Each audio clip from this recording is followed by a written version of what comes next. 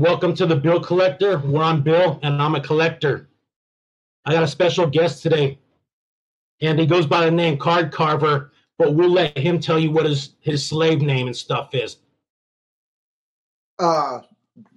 Besides the card carver? Yeah, what's your real? Yeah, what's the family? My friends call me Tommy or Tom. Right on top. Yeah. I grew up north of Chicago in the suburbs of Illinois, and I moved to Maine shortly after I turned 13. And we moved to a really small town, and there was already a Tommy in my grade, so I became Tom. But when I go back home, I'm Tommy. So, so I do card art and I chop up cards. I recently started dabbling more with doing digital art and printing things, which is something I wanted to do for a while, but I just hadn't gotten to it because, as like a creative, there's always so many projects, and I still have a list a mile long that I haven't even touched of ideas and things I want to get to. Yeah, that's same here, bro. You'll never get to it. I'll just tell you that right now. Of course, I can see that. Yeah, and it's cool though to have some kind of ambition, though. You know what I'm saying? So like if your wheels are spinning, at least just write that shit down. You know what I'm saying? Like so you don't lose it. I've always kept notes like that. I used to sing and rap. I had a band for a while. I did that kind of stuff for a long time, when I was a teenager and into my 20s. I mean, I still dabble with it. I always will. Music will always be a part of me. So I was always making notes. Yeah. Even before the phones and stuff, I used to cook in a kitchen, and I'd be writing notes on, the slips or pieces of cardboard, or anything that I could really get my hands on. I would be writing lyrics down. And so that kind of carried over into this card art. When I started doing it, I did the same thing. Right, my phone, I create notes, Mickey Mantle with Elvis or whatever the note might be, so that I don't forget that. Cool, dude. Yeah. Oh yeah, and look, I'm just gonna come out and say this. I've seen your stuff. I love it. But I've seen your growth in this last. Look, I feel like this. I'm not going to say a boom, but the influx and the growth of card art started in COVID year. Yeah. The first COVID year, and so that's when you got to see all the personalities and everybody's kind of like styles like start and then like grow or not grow, whatever the progression was. And I have seen yours grow, and I have seen you're expanding on it, so that's cool, bro. I think look, who fucking cares what my opinion is, but I see a real artist in you, and I appreciate it, dude. So that's cool, bro. You're doing some cool stuff out there. I appreciate that a lot, especially coming from you, because when I stumbled upon the card art, you were one of the first artists I saw, and right away I really liked just the whole style of what you brought to the table. And I was thinking about, I think that a big part of the allure to your artwork for me is the story. Your cards, you're not just making art, you're also creating stories, so like your cards that have the thread from the baseball that came from a little league game or wherever you found that ball, incorporating those into the cards, it's all part of that story and the presentation. So cool. For me, it's unique. And the idea behind that is literally, we don't have fucking baseball cards if we don't have that. There's no baseball cards without a baseball. You can play catch without a glove, but you can't play catch without the baseball. So this leather thing with the string on it has created like fucking goddamn, dude, so like a century plus's worth of memories for like thousands, millions of kids. You know what I'm saying? Yeah. And so that for me, that's where this whole thing starts, is like from childhood, you know? And when you become an adult, and you have kids too, right? Yeah, I have 3 of them. Yeah. Yeah. So when you start adding kids to the mix, like the whole element of feeling like a kid goes away if you let it. And then the things that you liked to do when you were a kid kind of have to go on the back burner almost, because you're fucking changing diapers, you're running the kids, you're doing the kid dad life. And so you become, okay, well, I don't even want to say it, because I'm a dad too, but my kids are grown up, you know what I'm saying? Right. You can become less of yourself in parenthood. For You know sure. what I'm saying? Yeah, And so I totally get it. Yeah. yeah, Yeah. and I don't want to put a negative connotation to it, but it does happen. Yeah, And I've seen so it a lot. You hate to yeah, see so it. right, and so finding the time for you, which I think is essential in your growth and your how your head is. Okay, so I'm gonna just lead that into this question right here, Okay. because they kind of like, there's no real order in which I can ask them, but since this is like where we're at right now, you being a dad, when do you find the time to, one, make your art and be creative, and two, to settle down and, you know, collect this rad stuff that you got in the background? Um, Doing the art, a lot of times it's after dinner. It's late at night. Sometimes I bring my work out of the art room and sit at the dining room table while we all watch a movie. I'm sitting there and I'm cutting. You know, That's it. and I'm present. A lot of you can't really follow the movie, but instead of being down here in my art room, which is in the other room from here, than where I have my display, um, which is just totally closed off. There's no windows in that room or anything. If Dad's down there, Dad's down there. So, Yes. you know, I even will sometimes, and I've talked to other artists about this. Like JJ Vinti, I talked to him. He says that when he sits down to create a piece, that he won't walk away from it. He just finishes that piece, which is no matter like how many hours it takes. Whereas I will take weeks or months to finish things because I have so many different things going, and because I also do work in bits and pieces. I might get off of work and go sit down for just 20, 30 minutes. Sometimes it's even less than that. If I have something that I'm specific that I'm working on, and I just little bits and pieces. I knock it out as I go and as I can, because with 3 kids, it's tough, you know.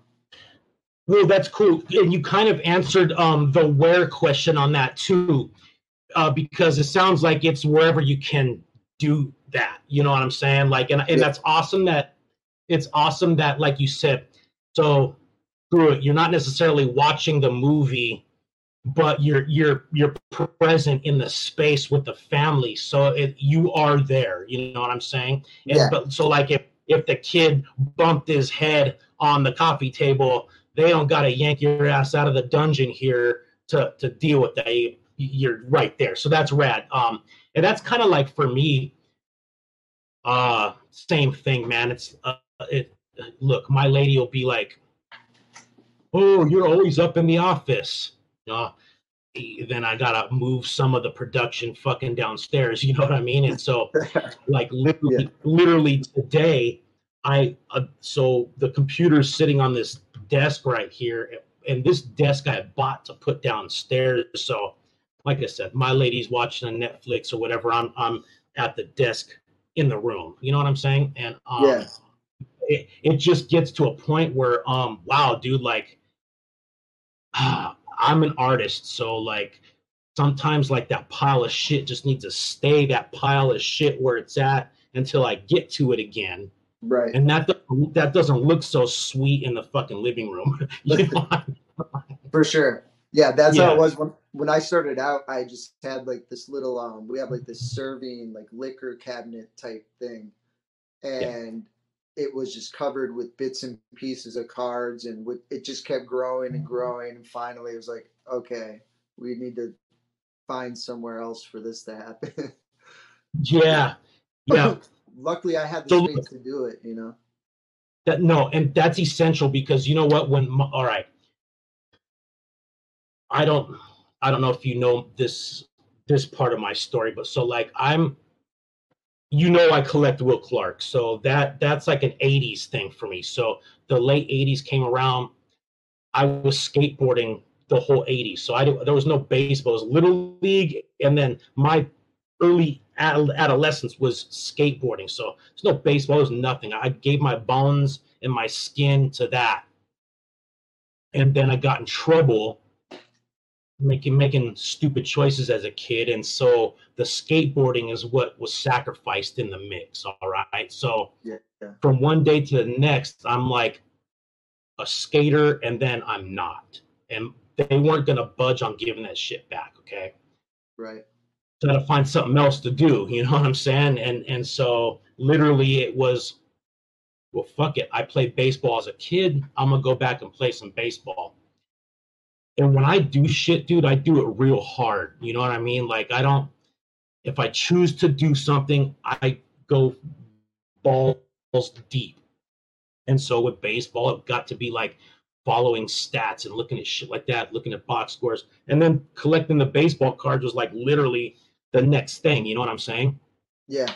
And just a whole new world expanded just from baseball cards. All right, the interest, like, and everything that goes with baseball was that torch was lit, and so all my artistic expression just started going that way, and then shit, I was a dad at 19, you know, so it's just compounding these bad choices and shit. Right. And then when you're a dad, you just have to do what you got to do. And like I said, there was baseball cards ended in 1992. And then I started back up in 2016, and that's kind of where I'm at. So I had one folder of Will Clarks in 2016, and then the beast that's behind me now. So I just went in real hard with collecting because it's like an attachment to my childhood. It's like that. It's an innocent thing. You know, it's innocent. Like there's nothing bad comes from hanging out with your friends, talking baseball, and trading baseball cards. Yeah. Elaborate on that because I saw some dope shit in that case the other day. You showed me with some Ted Williams autographs, and you told me you got those a long time ago. So it sounds like your collecting runs deep. So tell me about that. It does. It really started with my mom and my grandma, you know, and also the fact that my Uncle Bill played baseball. And, you know, when I was probably no older than 8, I was told that my grandma had something special for me up in the attic, and that when I was old enough, I would have it. And it wound up being a box that had like, I don't know, maybe like 5 baseballs, 3 to 5 balls. I forget exactly how many were in there. And there was a couple team sign balls of the Red Sox from the 50s. And there was a team sign ball of the Cardinals, which I pinpointed to a specific year I believe in the 30s. And it was in between years of them winning the World Series with Stan Musial and Harry Walker on the sweet spot. Um, and you know, Damn, that's so my grandma was also a collector of cut glass, and my mom was kind of a collector of random things like political buttons, presidential pins, you know, sure. the campaign pins, which are actually pretty rad, and Super coins, rad. coins a little bit, you know. So I collected all those things too. Coins. I collected comics as a kid, stickers. You probably had sticker books. We had albums that Yep. we put our stickers in that we got all the time. Yep. Um, so yeah, I have always been a collector, and it was instilled in me pretty early. And yeah, that's the gist of it. It's a family Yeah. thing. Yeah. So I see a lot of collections on Instagram, And yours, and trust me, bro, like some ridiculous ones. Like some people think my Will Clark shit is ridiculous, and it is. But let's just fucking face It's so facts, bro. awesome. It's fucking ridiculous. Okay, it's super dorky and all that. But your collection to me doesn't come off as and I don't know what's behind the scenes, bro. I ain't even a fucking ass, but what you show of this Billy stuff, bro, it's there's so much more connection to it than anybody else's collection that I see. So like what okay, okay. What we do with these collections, we're trying to like, okay, for me it's like I said, tapping into my past, you know, those good old days, baseball, fucking summer, blue skies, clouds, all that shit. Yeah. And we're, you know, so when I'm a kid, I'm collecting because I want like that's almost as close as you can get to your favorite player. You know what I'm saying? Like in your idol worship, it's like that's as close as, and then the next step is if you haven't if you can get an autograph, that's like, oh shit, you're connecting yourself more. And then here I go, and honestly, it's literally because of art that I know Will Clark as a person now. Yeah. Fucking nuts. And they say you don't want to meet your heroes because you'll be disappointed. And I was not disappointed. He's one of the coolest people ever. All that shit. That's awesome. Then your collection comes in, and it's a family member. And okay, this is what I love even more about it. He wasn't a mega star, and he played on the team with the mega star. But I feel like his items are more rare than Ted Williams stuff. They have to be, right? They are. It's frustrating, but it makes it sweeter in the end when I do find items. But things I've been looking for his game used bat now for 7 years or more since I like really started to get back into collecting, which is funny. You and I got it back into it about the same time. I stopped collecting towards the end of the 90s, mid to late 90s. Yeah. When MJ retired for me, I was like about 17 or 18. I was kind of at that age where I was growing out of it and, you know, getting into other things, and Yes. the collecting faded away. And when my first son was old enough to start playing baseball, you start to play baseball, well, you start to open packs of cards, you know. You start to collect, and he started to collect, and he's ran with it. He has more cards than I currently do, probably. Yeah, that's dope, dude. So in that regard, I went through a really shitty divorce in the mid 2000s, and dude, so my daughter was 10 when that happened, so that was devastating to our relationship. And then my son was 3, so it wasn't devastating to our relationship, but like if you don't get to be there with your kids all the time, weekend parenting, you ain't fitting that much in. You know what I'm saying? Like it's like, yeah, I would imagine. Yeah, so my kids still played baseball, so it was like, all right, he's with me, but we still got to go do that thing. You know what I'm saying? So the weekends were filled with more mania and running around than sitting down and collecting baseball cards. You know what I mean? My name is, I was born William. I grew up Billy, but I call my son Will for Will Clark. I mean, it worked out just perfect. You know what I'm saying? Like, it really fucking did. That's awesome. Yeah, and so we didn't collect baseball cards, and that was like I feel like I missed out, but it is what it is. You know what I'm saying? Like, so you getting to do that with your son is pretty fucking dope. Yeah, they both my sons now come to card shows with me. River, the older one, gets his own table with his friend. We shared a table at his first show, and then the last show I decided not. I just wanted to walk around and just be social. and network. Yeah. And him and his buddy shared the table. They wound up in the news. We all wound up in the newspaper. They did a write up on us and everything. It was pretty fun. Sick, dude.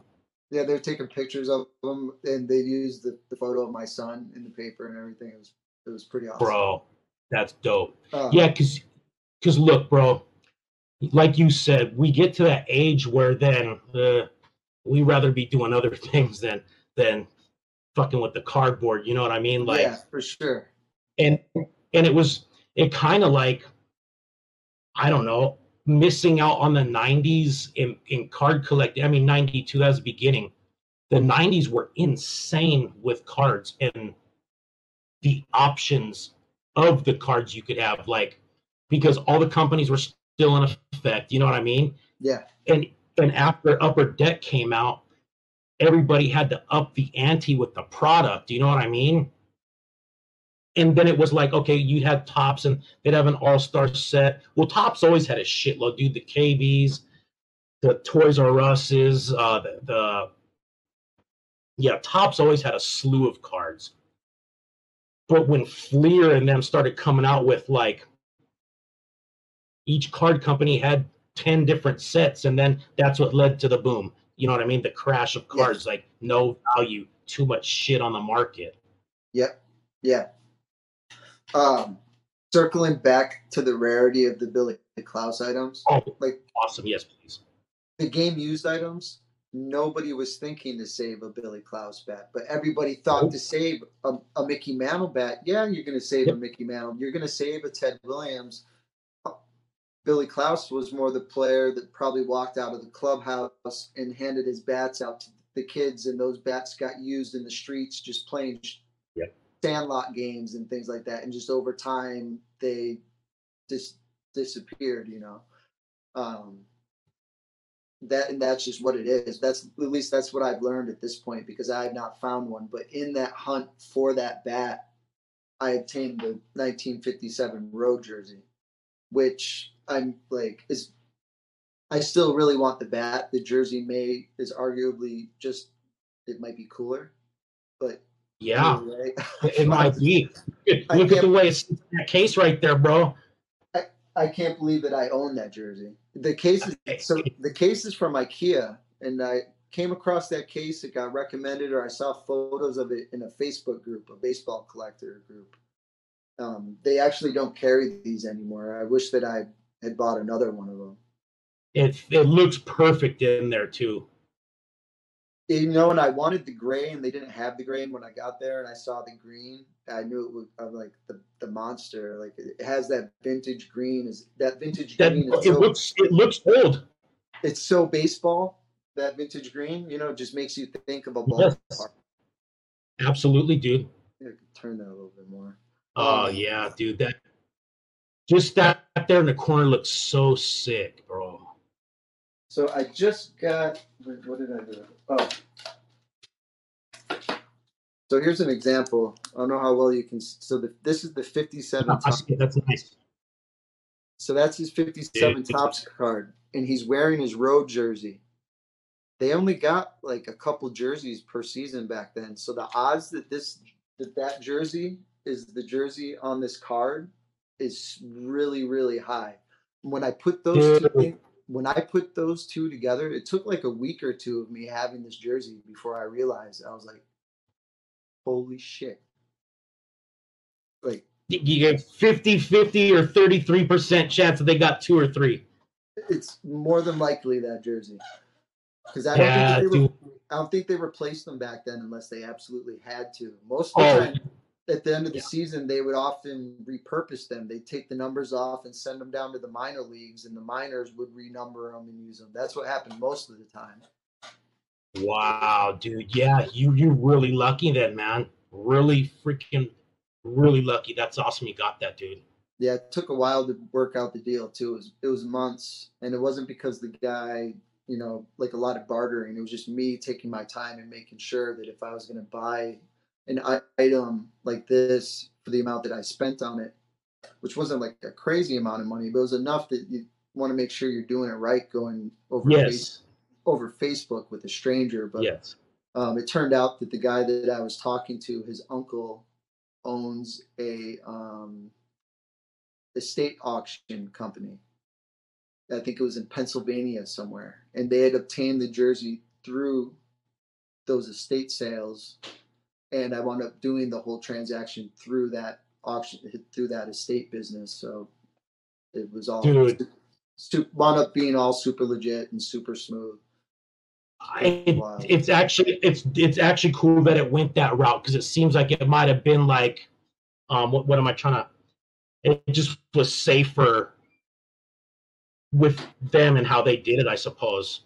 Yeah, maybe I felt so much better about it because it still felt kind of funny up until like a certain point when I was like, oh, okay, so this guy's uncle actually owns this business that I can find online, and we're going to process. Right. They're going to take my credit card over the phone and run it through this business. I was like, yes. Yeah. How long have you had that? Probably like a year and a half or so. Sick, dude. Yeah. So you kind of answered a couple questions when you talked about like what you collected. That seemed like you grew up collecting all kinds of shit when you were a kid. I did, for sure. Yeah. Yeah. So like me, it was like G.I. Joes and Star Wars and yes, Marvel Comics figures, and so I did, man. It's like I've always been collecting something. I didn't just like throw my toys in a fucking box, dude. I had a shelf and I stood those motherfuckers up before I went to bed type shit. You know what I'm saying? So yeah. I've always like, I don't know if it's hoarding. I don't know what it is. I just like the way to organize the things that I collect. You know what I'm saying? Like I don't just, like I said, it's not just thrown together, dude. Like I'm kind of snobby about how my shit is in my binders, and when I see people and they just got like, oh look, I got these cards, and it's like, bro, you got a card from 87, 92, 97, and like I'm gonna be a dick in my brain, like critiquing people's shit, you know what I mean? Like, just fucking don't do that. But so like I have a certain way, and it looks like you do too, man. And and just from this corner that I can see, it's clean. I don't know. I appreciate. I don't know. I could show more moving the camera around. I don't know. Yeah, please do, man. I was gonna say I don't know how well it looks on your end or not. Hey, no, it looks great. I should have knocked that beforehand. Try to keep kids' hands out of there. Oh yeah. So you can see there's. I don't know if you can see the damage on the top here of the shoulder. Yep. But I mean, there's some things that are just so cool. I wish you could really see the detail on the buttons. I don't know if you can see that. Is that a hemp jersey? It's a flannel. Oh, okay. Yep, they were wearing flannels back then. It's kind of a blue and a gray mix. Yeah, it's a great looking material. I can't 40 shit. He was a small guy, man. 5'8", I think he was. Scrappy. That's what they called him, Mighty Mouse. He was a scrappy little utility infielder, spark plug kind of guy that you wanted on your team. Because I feel like that 40 is the size, huh? Yeah, that is. And 57's the year. Yeah, my fat ass was wearing a 42 at 17 years old. These are the baseball. Oh, dude. Those are two cards that I had Ted sign for me. Dude, those are epic. These were the baseballs. That one. These are both Red Sox 50s team sign balls. Can you see those? Good. I can. Yep, those are sweet. That's the Harry Walker with Stan Musial. Stan is really faded, but that ball's from the 30s. Dude, so this is the stuff you got from your grandparents? Some of it is. It's a mix. That Stan Musial and Harry Walker ball is my grandma got that. I have a handwritten note from my grandmother talking about that baseball. She said she got it at Wrigley Field when she was 11. Dude, Holy smokes, man. This is a 1950 Milwaukee, I think, Milwaukee Brewers, 1952. I can't remember the year, but it's a minor league 1952 baseball with my uncle's name on it. And just an assortment of baseballs with his signature that I've bought in the past like 5 years or so. Dude, man. The fact that that's still out there. His brother played too. He had a younger brother, Bobby. I've been collecting some items of his when they pop up. Hey, so what side of the family is he from? My grandma, it's my mom's sister's husband. Hey, is that last name of yours Greek? No, it's not. Trip. It's Norwegian. Originally, it was Fallos' son. It was okay. It was shortened to Ellis Island. Got you. All right. Dude. You ever seen one of these? Swift? No, what the hell is that? Oh man, I wish I could remember the year, but it's a 1950 something Swift meets baseball player. This is Jimmy Pearsall. Dude, that's epic, bro. Dude, that's such a unique collector's item right there. It looks like it could be my uncle. The name's on the bottom, so there's no jersey number. You could tell it's Red Sox, and the price was just right on this thing. So those things, you should look those up. They're really cool. They came flat, and you pop the player pieces out. What did you call that again? Swift meets. Swift meets. Yeah. I thought it'd be cool to try and create like new versions of that, actually. It looks very simple to do. Yeah, it would be very simple to do if you have all the right tools and stuff. Yeah. Yeah, they're really cool. This bat I bought has Ted. Dude, man. Okay. What? Dude, so okay, you said you're looking for a game used. That's what you're trying. I want a bat that he swung in a game, Him and Ted chilling. Dude, I mean, just to think, bro, that's your blood right there, man. Some smashing Yogi Berra. Nice. Oh yeah, he did lay him out, didn't he? Yeah. This is an original pencil drawing for the Dallas Star Journal, I think it was called, or something. Shit, dude. From the 50s. It looks clean, that floating frame too. Yeah, it came out looking real nice. 1950. So, okay, what team was he playing on? He played for so many teams, man. I'm telling you, I was thinking about this recently. He's kind of like, in a way, like the Forrest Gump of baseball in some ways. Yeah. You know how Forrest Gump was in that movie? He's a part of all these like random, really cool, interesting moments of history. Yes. And it's kind of the same. My great uncle had like a good handful of those type of baseball moments. That one, 1950, he was in the minor leagues playing for the Dallas Eagles. He started out in the minors in 1947 as a 17-year-old, straight out of high school. Shit. I don't even know if he'd finished high school, to be honest with you, when he was drafted, because he got drafted by Cleveland. They figured out he was too young, and he wound up with the Chicago Cubs. And the first minor league team he played on was for the Centralia, Illinois, Chicago Cubs. Well, the Centralia Cubs. Sure. And he wound up in Appleton, which is where Ted Williams had played many years before that. He played in Toledo, which was, I think, Ohio. He played in Clinton, Iowa for the Clinton. Also for the Cubs, it was the Clinton Cubs. He played in 1 year for the Springfield Cubs the only year that team existed, which was Springfield, Massachusetts. And they played in Portland, Maine, against a team called the Maine Pilots, which I have the like a scorebook from that game, actually.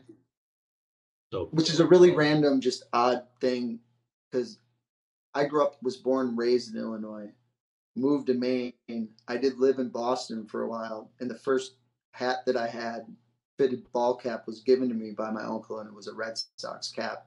And who knew that at like 8 years old, I'd end up living in Boston and live in New England for the rest of my life, probably.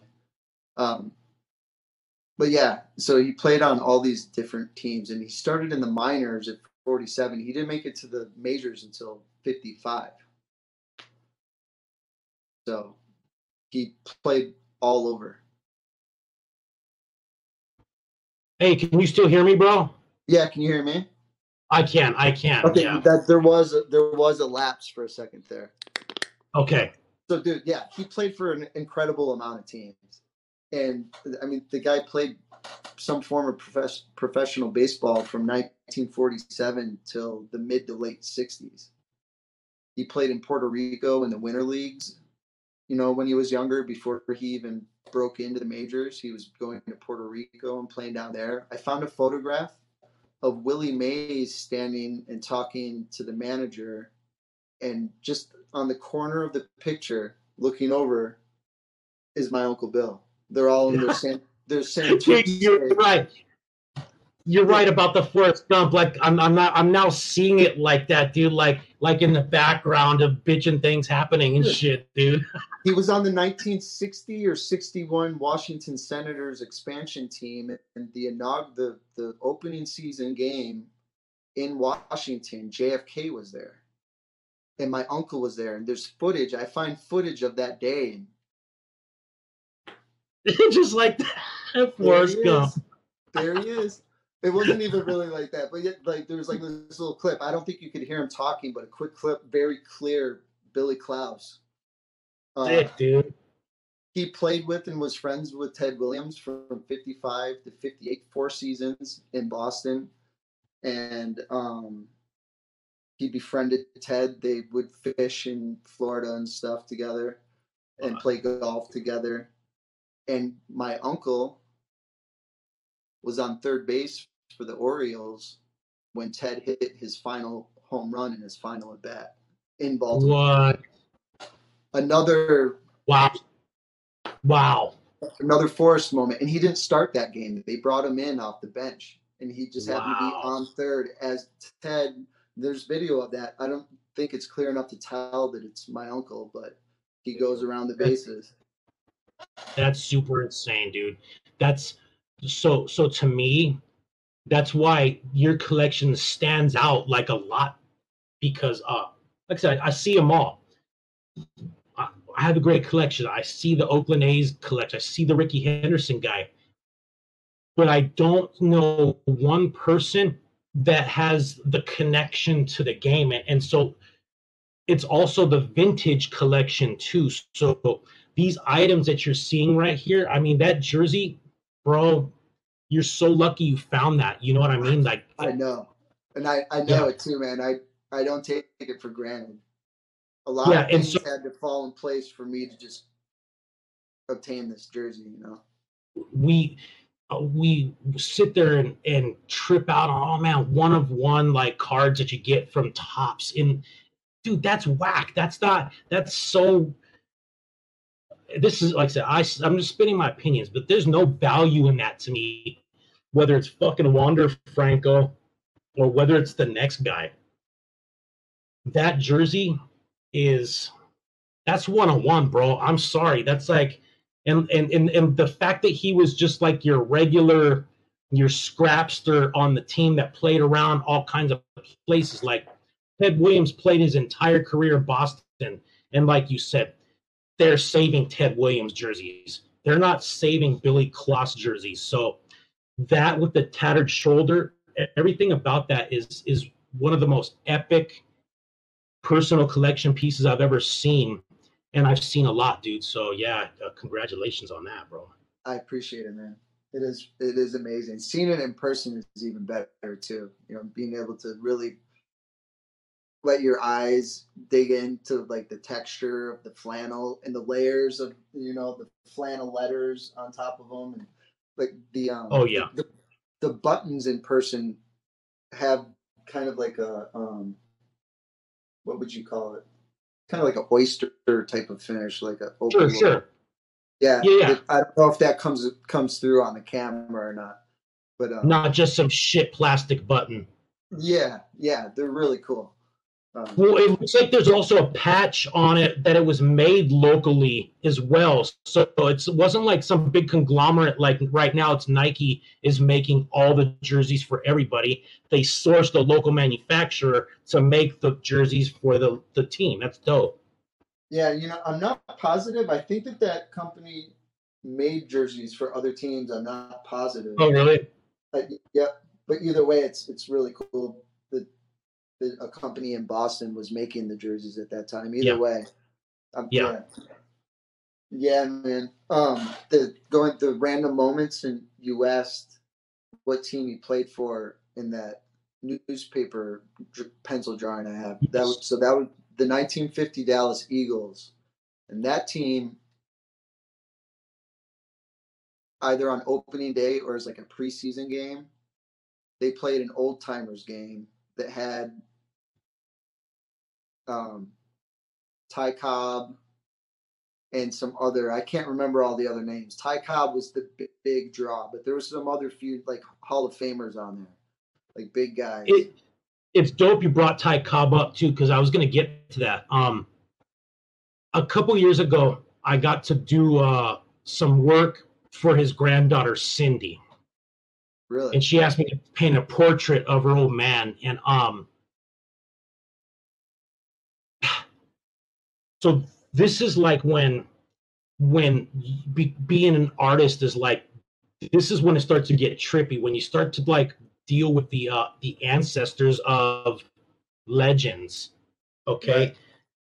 Right. And so one of the things that she had mentioned to me was, she goes, every artist seems to exaggerate his ears, okay? She says Pop didn't like that. You know what I mean? Like every picture, she's like, he fucking hated that shit. No kidding. She goes, and this is when we're talking about the details on shit that they want in the painting. And so she basically didn't want me to give fucking Pop big ass ears, all right? So I respected that, and so, okay, blah, blah, blah, this and that. And then she flew out to LA because she lives in the Hamptons. And she flew out to LA to get this painting from me. So I met her at a hotel at LAX and had lunch with her and presented her this painting. And then when I pulled it out of the bag, she started to cry. And that hit me right here. You know what I mean? Because it wasn't like, oh man, you made my grandpa look like a fucking asshole.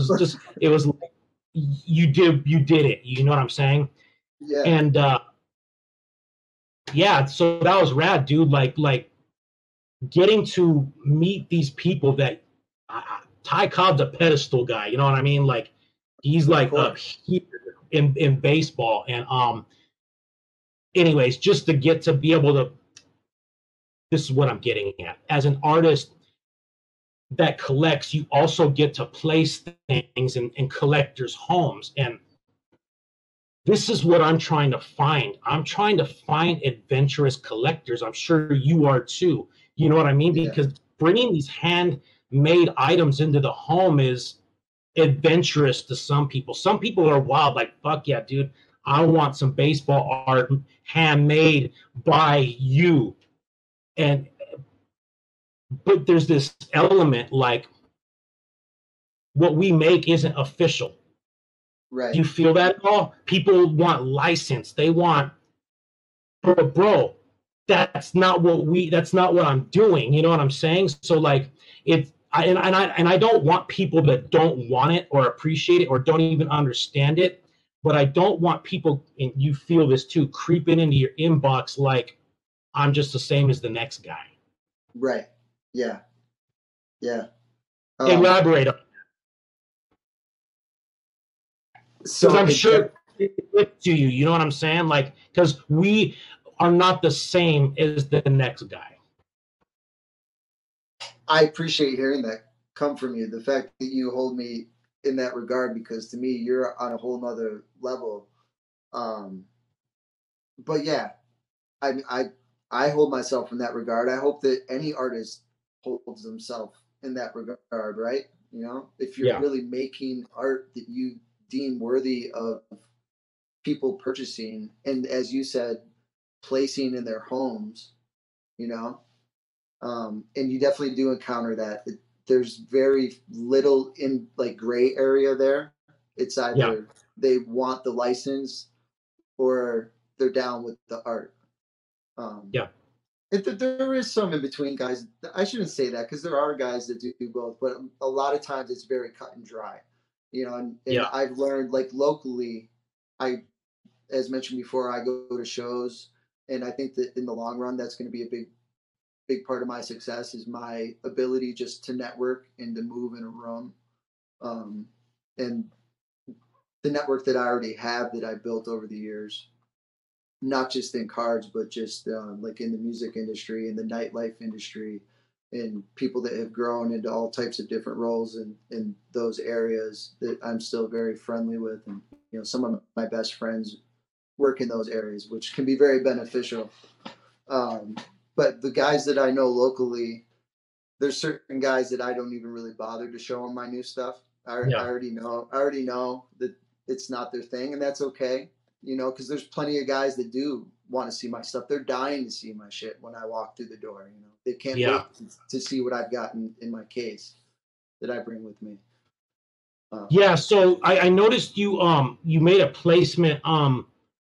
Is that place called the Vault? It's called Card Vault. Yeah. Card Vault. Yeah. So, and that was my first time actually going to that shop. I had heard of it, and I mean you could tell by just the appearance of the store and everything they have going on there that it's very nice. Their marketing, everything that they have going on with that place is top shelf. They do things right. It's at Foxborough, so it's at Patriots Place. So when you pull into like the main road for, you know, the stadium that the Pats play in, you're pulling right into there, and you turn, and there's a little shopping, kind of like a walking outdoor shopping type area. Mm-hmm. And that's where their storefront is. Like, it looks dope, bro. It's so sick in there. I was really happy to make that happen. Part of that happening was because of my connections in the nightlife industry, and one of my best friends being a longtime, like, beloved VIP host in the nightlife industry in Boston. So I really just started to utilize that weekend where I went to Boston. COVID really effed things up, you know, for a lot of things. And it was my first time in Boston in a couple of years. And I finally at a point with my art where I felt comfortable enough to start, you know, utilizing some of my network. You know, when I came, I wanted to come correct, not like, oh, hey, I just started doing this. So I've got my feet on the ground now, and I want to start to run with it. Yeah, that's dope because I feel like that specific place is the perfect place for what you're doing because it doesn't have growing up in the baseball card shops that I used to go, some of them motherfuckers were dusty as shit, dude, and like.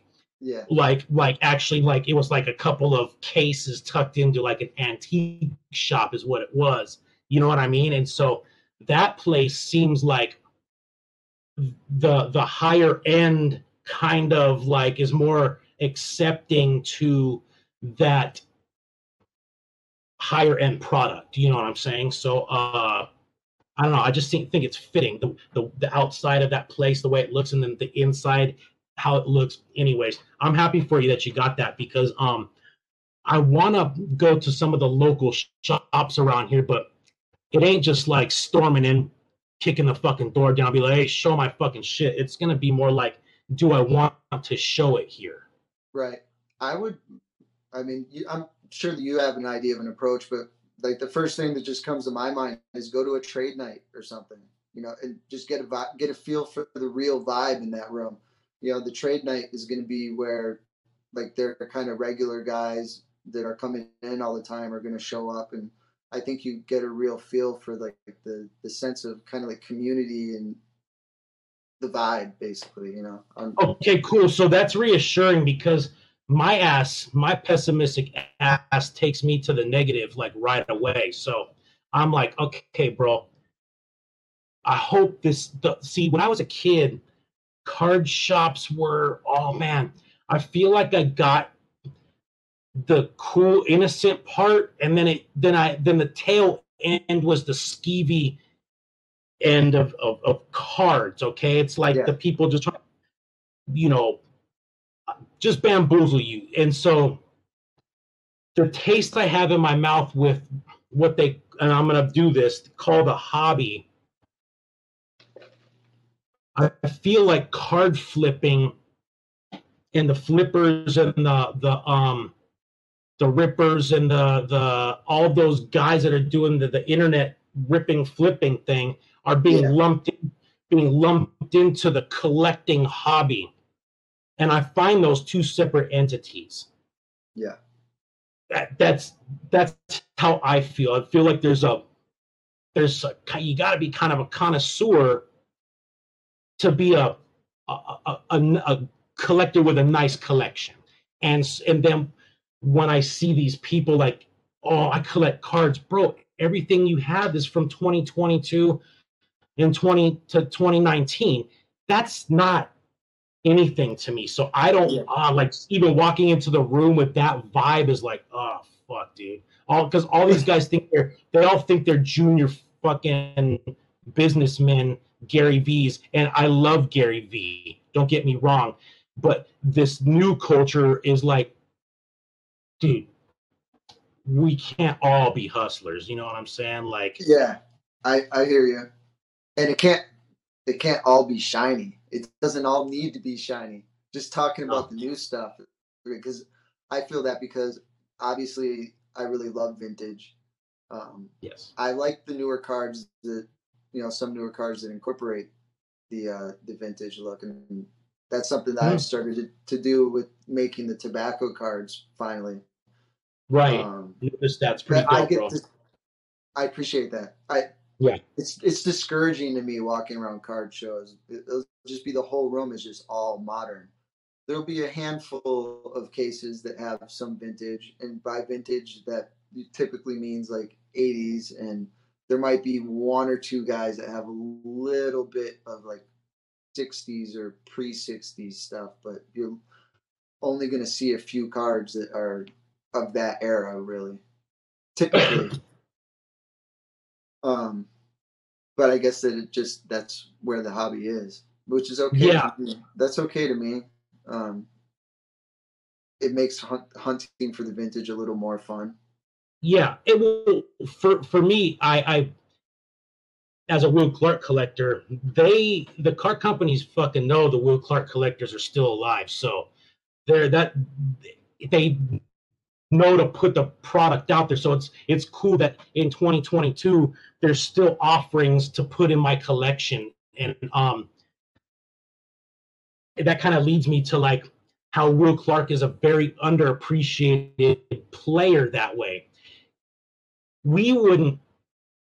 I'm saying we, so I'm going to put me in the group of the known Will Clark collectors that I know of. There's a Facebook page, and it's just under 300 collectors on that page. All right, this is in 2022. That's a lot of people, okay? Yeah. And we wouldn't still be on that tip if Will Clark wasn't hard as fuck. You know what I'm saying? Like, if he wasn't hard as fuck is what I'm getting at. And so him not being in the Hall of Fame is kind of a bust. But at the same time, for me, what that has done is it's made all of this stuff obtainable. Right. Yeah. you know, and Yeah. and so that's the beneficial part. Like Hall of Fame, Hall of Shmame, whatever the fuck, dude. Now it's a political thing. So how you get in there from here on out, who knows? Because the 500 home run guys, they're gone.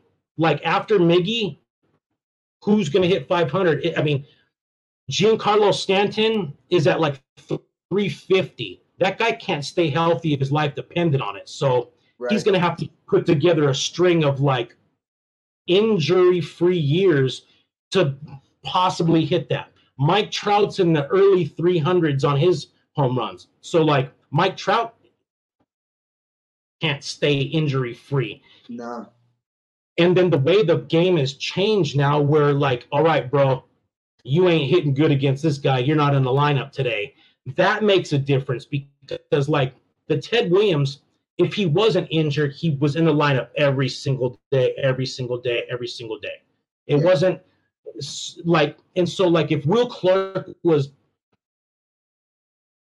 okay, how can I explain this? Will Clark was in a lineup every single day, whether he was slumping or not, because at that point, he's due. He's always going to be due if he's in a slump. You know what I'm saying? Like, that's how it works up. It's like, okay, he's been in a slump for 2 weeks. He's fucking due. You don't take the guy out, but that's the way the game's played now. So the Hall of Fame aspect is going to have to change. You know what I'm saying? Like, they're going to have to. 300 wins is out the window, bro. I feel like, so like Clayton Kershaw and the Justin Verlanders, they're like the last of, and the Max Scherzers are the last of the innings eaters baseball players. And so they're going to have to amend what they are going to let in the Hall of Fame. You know what I'm saying? Like 160 wins. That's what Clayton Kershaw has. Did he not have a solid fucking career? Was he not the best of his generation? Like, so he's gonna get in 5 years after he retires because that's the way the game's played now. Right. And but like I said, I think they should start with like those fringe players. Do like Mattingly. Like Don Mattingly's still so popular today. It's ridiculous. I sell more Don Mattingly stuff than I sell anything else. I bet. Yeah. I mean, and Mattingly's been retired for a long time. But he won 9 Gold Gloves. He was a dominant player. He was an all-star, 6 or 7 times. It's called the Hall of Fame. If you're an all-star 6 times, you're fucking famous. Yeah. I mean, let's just face it. For sure. Yeah, so do you think that the Hall of Fame should amend some of these numbers that were like guarantees? Because we'll never see another Hall of Famer. I mean, at that point. I mean, they'll have to. They'll have to change the standards will have to change to reflect the game. If guys just can't reach those numbers, like you said, what are they just going to be like? Well, it's going to be induction weekend soon, but we don't have anybody, so I don't know what we're doing here in Cooperstown. Right? Yeah, because like, all right, Barry Bonds and them, they did steroids, and that's why they're keeping them out. But like now, what you're doing is you're eliminating an entire block of players. Like that class of players from like 85 to 2000, bro, absolute rippers. I mean, like. I can't stand Jose Canseco, but let's just remember what he did in the game. Sammy too. Let's remember what McGuire did. Bonds, Clemens. So fuck Palmeiro. That motherfucker could not be in the Hall of Fame forever. Fuck that motherfucker. But like everybody else that did steroids, you're gonna have to like fuck it, put them in their own wing. But anyways, dude, I completely agree with that. Give them their own wing. Acknowledge it because it was absolutely electric. Sammy Sosa and Mark McGuire and the home run race.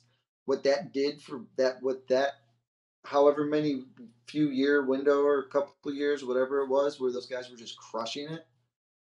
It saved baseball in a way, because that wasn't that after the strike or before? Yes. Yeah, it was after the strike, dude. And that was the only thing that made me remotely interested in baseball. And No, honestly, I turned my back to it for a long time. The year of the strike, I was like 13 years old, and Frank Thomas was like my favorite player at the time. Him and Griffey Jr. were on pace to hit, like, to break the home run records. Tony Gwynn was hitting 400.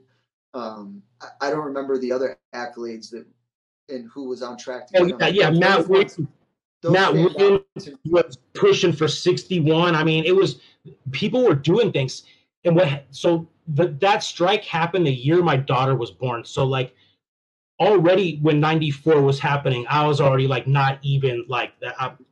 My lady's knocked up. That's where my focus is. You know what I'm saying? It broke my heart. Baseball was like way out there. And the only thing I heard of baseball that year was that they were in strike. So I was like, fuck baseball. And then that strike rolled into 95 too. So it was a perfect time for me to not care about it. And then getting to what we were just talking about, when McGuire and Sosa were doing it was hard. You couldn't even escape it, bro. So I was glued to the TV just like everybody else, like, what the fuck? Like bonkers shit. So yeah, it saved the game. I've got a vintage now. It was my dad's Cubs shirt from the mid '90s that I'm still rocking now. I think it says, I haven't busted it out yet here for summer yet. It says Slam and Sammy or something like nice. that. It's a great shirt. But you know, the Cubs won't even let him back. Won't even have him at Wrigley. No association at all. They ought to just give him there ought to be a statue of him doing the hop, the Sammy hop after he. Come on, man. Come on, bring back Sammy. Well, see, my issue with it is baseball, and they've done this they do it all the time with every seeming scandal. They know it's happening, and then when it's exposed, they act like they didn't know it's happening. And so they abuse the revenues and then slap the players that were providing all the shine with suspensions and like I said, not going to the Hall of Fame, and they turn them into pariahs. And and look, I've gotten to know athletes through this art thing, and then also through when I was a kid, we were some fucking hella sneaky autograph seekers, okay? So we'd be 16. We had an older friend, and he'd drive us to the hotels where the players were staying.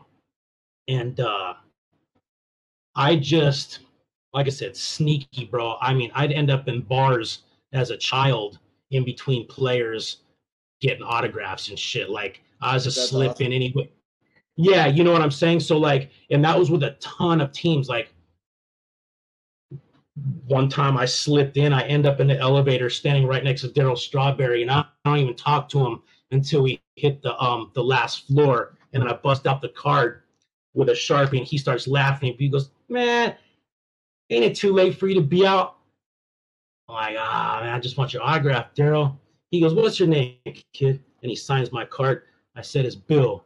He goes, I'm going to call you Penthouse Bill. And he walked out the elevator. I went down the elevator, and that was that. You know what I'm saying? Just like late nights being fucking sneaky and having fun getting autographs. So I just kind of like, I was able to build up a confidence around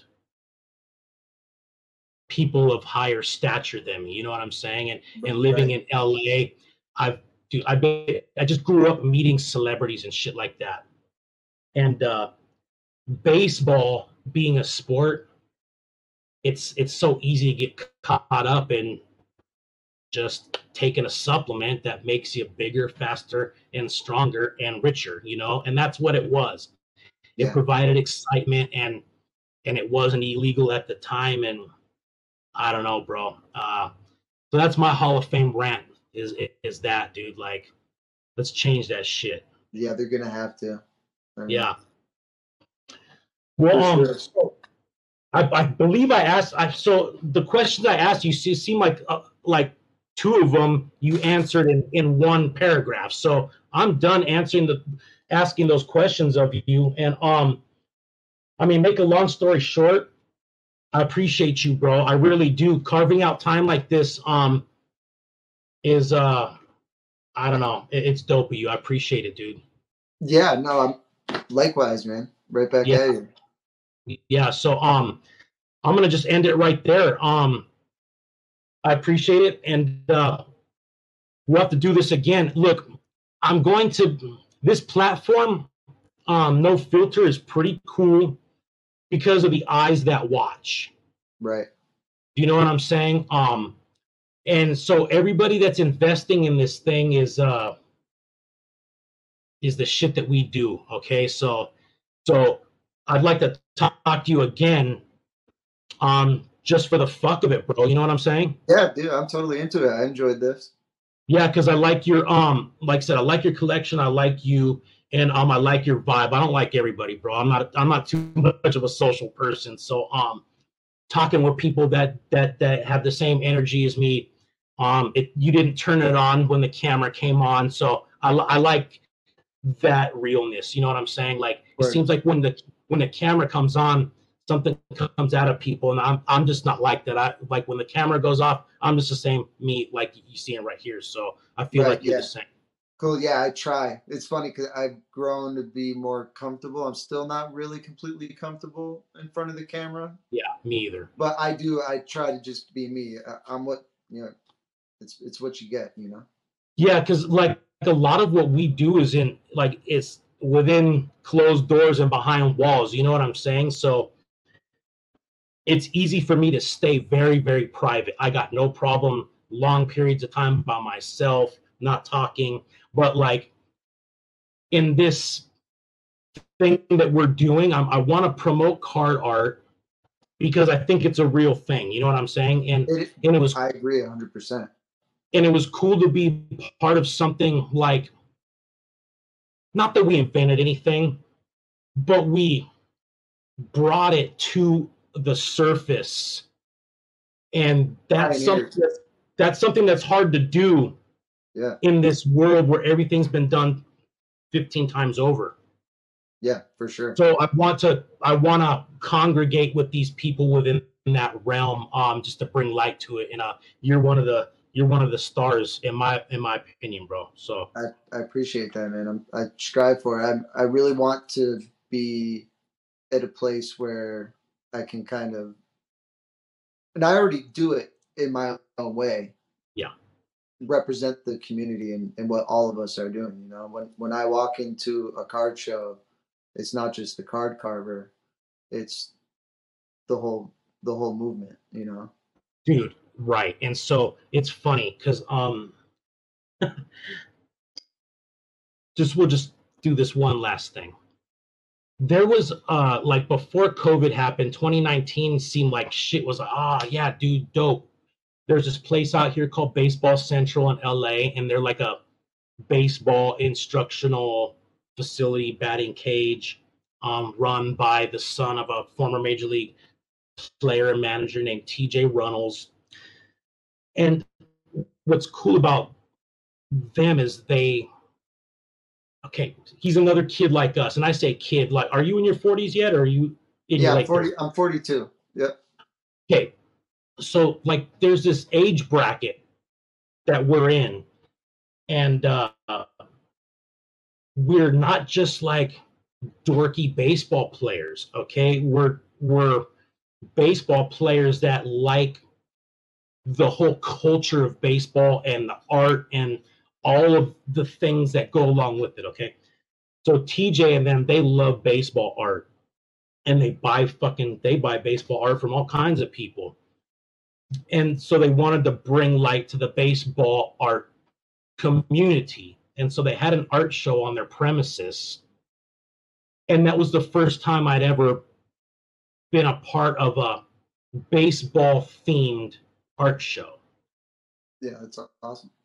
And I've been showing for a long freaking time, a long time. So I'm the whole exhibiting thing. That's what I fucking do. I feel like Me making the art's only a smidgen. The other part is making it look fucking dope where people could see it. Okay. Yeah, hell yeah. And so we got there, and I'm the OG exhibitionist of the baseball artists. Okay, because my baseball art's been at the Museum of Tolerance. I had an exhibition there for 6 months with the entire top floor with my baseball shit. And so setting that up and making sure everything looks right, that's kind of part of the art. You know what I mean? Like the way you have your baseball stuff back there, that's an exhibition type of thing. You know what I'm saying? Like you set it up in a way where people like it. So anyways, we do the art show and I get there and I see the other 5 artists that were there setting their stuff up, and boy, they were like, man, really having a hard time setting it up. And I got there like the 3-ring fucking circus, dude. I got boxes and I got tables, I got walls, I got all kinds of fucking shit.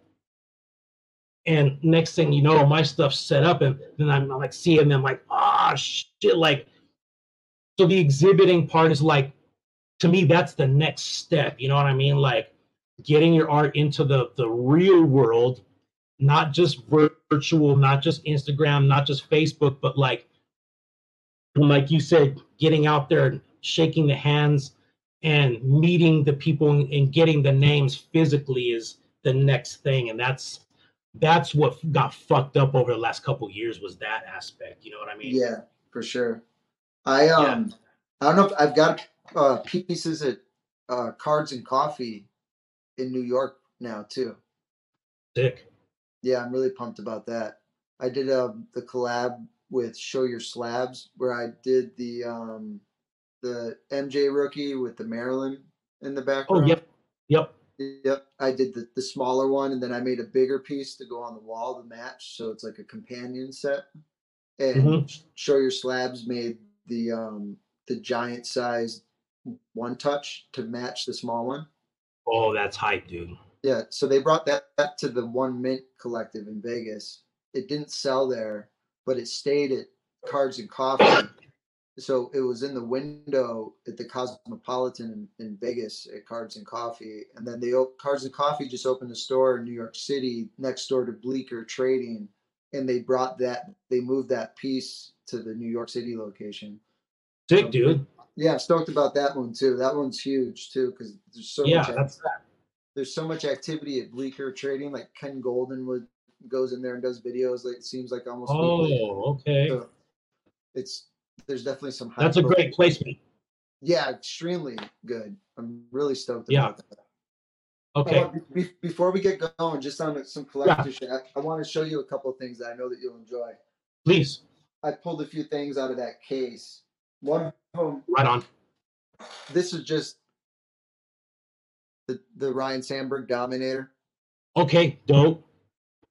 I just pulled that out because that's like my one of my probably my only piece of like 90s, like that era, the junk era cards. Love Ryan Sandberg.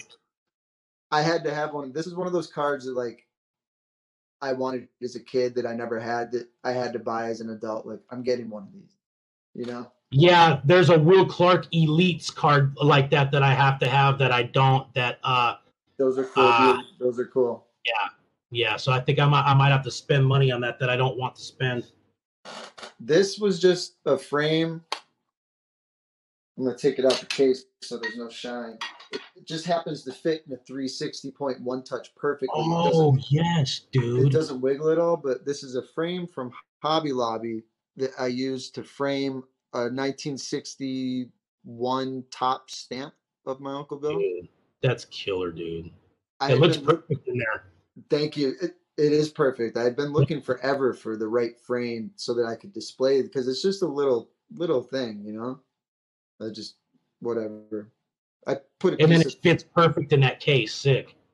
Yeah, it's somehow you pop it in the one touch. It doesn't slide around at all. It's just perfect in there.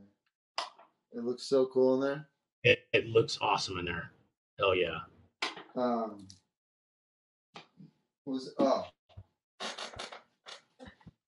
So this is You see What the that? hell is that? Is that you? Yeah, dude. So check this out. So I go back to Illinois. I try to go back once a year. This past year, I finally brought my wife with me and got this. I've lived in Maine since '93. This is the first time, and since '93, I've been able to show anyone in my life, a friend or a girlfriend, or finally my wife, where I'm from. Sure. It was an awesome trip. Me and my buddy are having a couple beers. It's getting to be the end of the night. And we decided to go back to his house because his dad had just given him his card collection from when he was a kid. His dad was like, yeah, they're cleaning the house out. I think his parents are getting ready to move. They just built a new place, and he's like, come and get your cards or whatever. we go down there, crack a couple beers, and start going through these boxes of cards. And he goes, "What is this?" And he pulls that out of his friggin' his friggin' box. And what it is what would happen is on picture day, me and my friends would get our pictures and we would take them home, and we would make these cards and we would bring them back the next day, and we would all trade them with each other. And so that was in that box? That was in that box. This was last September. I got this from him when I went back there. So this is look, bro. It's a 1992. Like that's when I made this 1992. You've been making card art since the 90s, bro. So freaking funny. You can see. So like I even cut out. It's hard to tell, but like I cut out the individual letters for my last name. Dude, yes. Some of them have fallen off. That's rad, dude. That's wild. Super rad. I would show you, yeah, because man, we would do that too. We'd clip magazine clippings out and fuse them onto our duplicate cards. And I got 2 pages worth of Will Clarks like that from 1991, man. It's freaking nuts. That's awesome. The last thing that I've got more of them, but the last one, this is a really interesting piece. So that's Billy Klaus. Awesome. There's the signatures up top. You can't see the signature well, but it's a nice signature. It's got the old decal edge photo. Yes, sick. This is a 1 of 1 from an author named Dick Trust, who lives in like the Cape Cod area of Massachusetts, I believe. So I emailed him because I don't just collect this stuff. I also just try to catalog. I've been reaching out to people, try and get anybody that might still be alive that even has stories, maybe anything that I can get. And this guy wrote a book about Ted Williams. So I reached out to him via email, asked him if he happened to have any Klaus stuff or know anybody that would. And it turns out that he was kind of like a guy similar to you when he was young, collecting autographs and things, but he also hung out at Fenway in the ballpark with his camera. And he snapped this photo when he was like a teenager and had my uncle sign it. Wow, dude, that is fucking awesome. He wound up just giving it to me. And I asked him because he sent me a copy, and I'm like, boy, if you ever decide to part ways with that, please keep me in mind. And he's like, well, you know what? Why don't I just send it to you? I was, wow. So right there, dude, okay. I've been blessed in the collecting community. They have like, oh man, this guy's really fucking dorky with the Will Clark shit, and they shower me with it, bro. Like, and I feel like it's okay, bro. Like that dude was like, that piece doesn't belong anywhere else than in your collection. And for him to just bestow that upon you, like from the kindness of his heart, that's what I'm seeing with the collecting community right now. It's really, really cool, man. And and that wasn't even something that I was experiencing outside of my group of friends. You know what I'm saying? So like I have my 6 friends, and but I didn't have friends outside the city. And then when you went to the card shops, it was you're buying shit. And when you went to the conventions, it was about buying stuff. So one of the only good things I've found from social media is been like this card collecting community. Yeah. and the people that participate. And yeah, and it really is a community. I feel like that. It's pretty cool because For sure. you make friends that way. You know what I'm saying? Like, you don't fuck with people that you don't trust, and I don't know. So it's pretty dope. Hey, and on that notion, I'm gonna scan this, bro, Dude, it's so cool. and I'm gonna send you a super high res copy of that to your email, so you can do whatever you want with it. Okay? That's cool. I appreciate that. Yeah. So I appreciate that. That's awesome. yeah. So I appreciate you coming on, dude, and we'll cut it off right there. I'll scan that tonight. I believe. Yeah, you sent me your email through Instagram, and I appreciate you, Tom. Appreciate it, dude.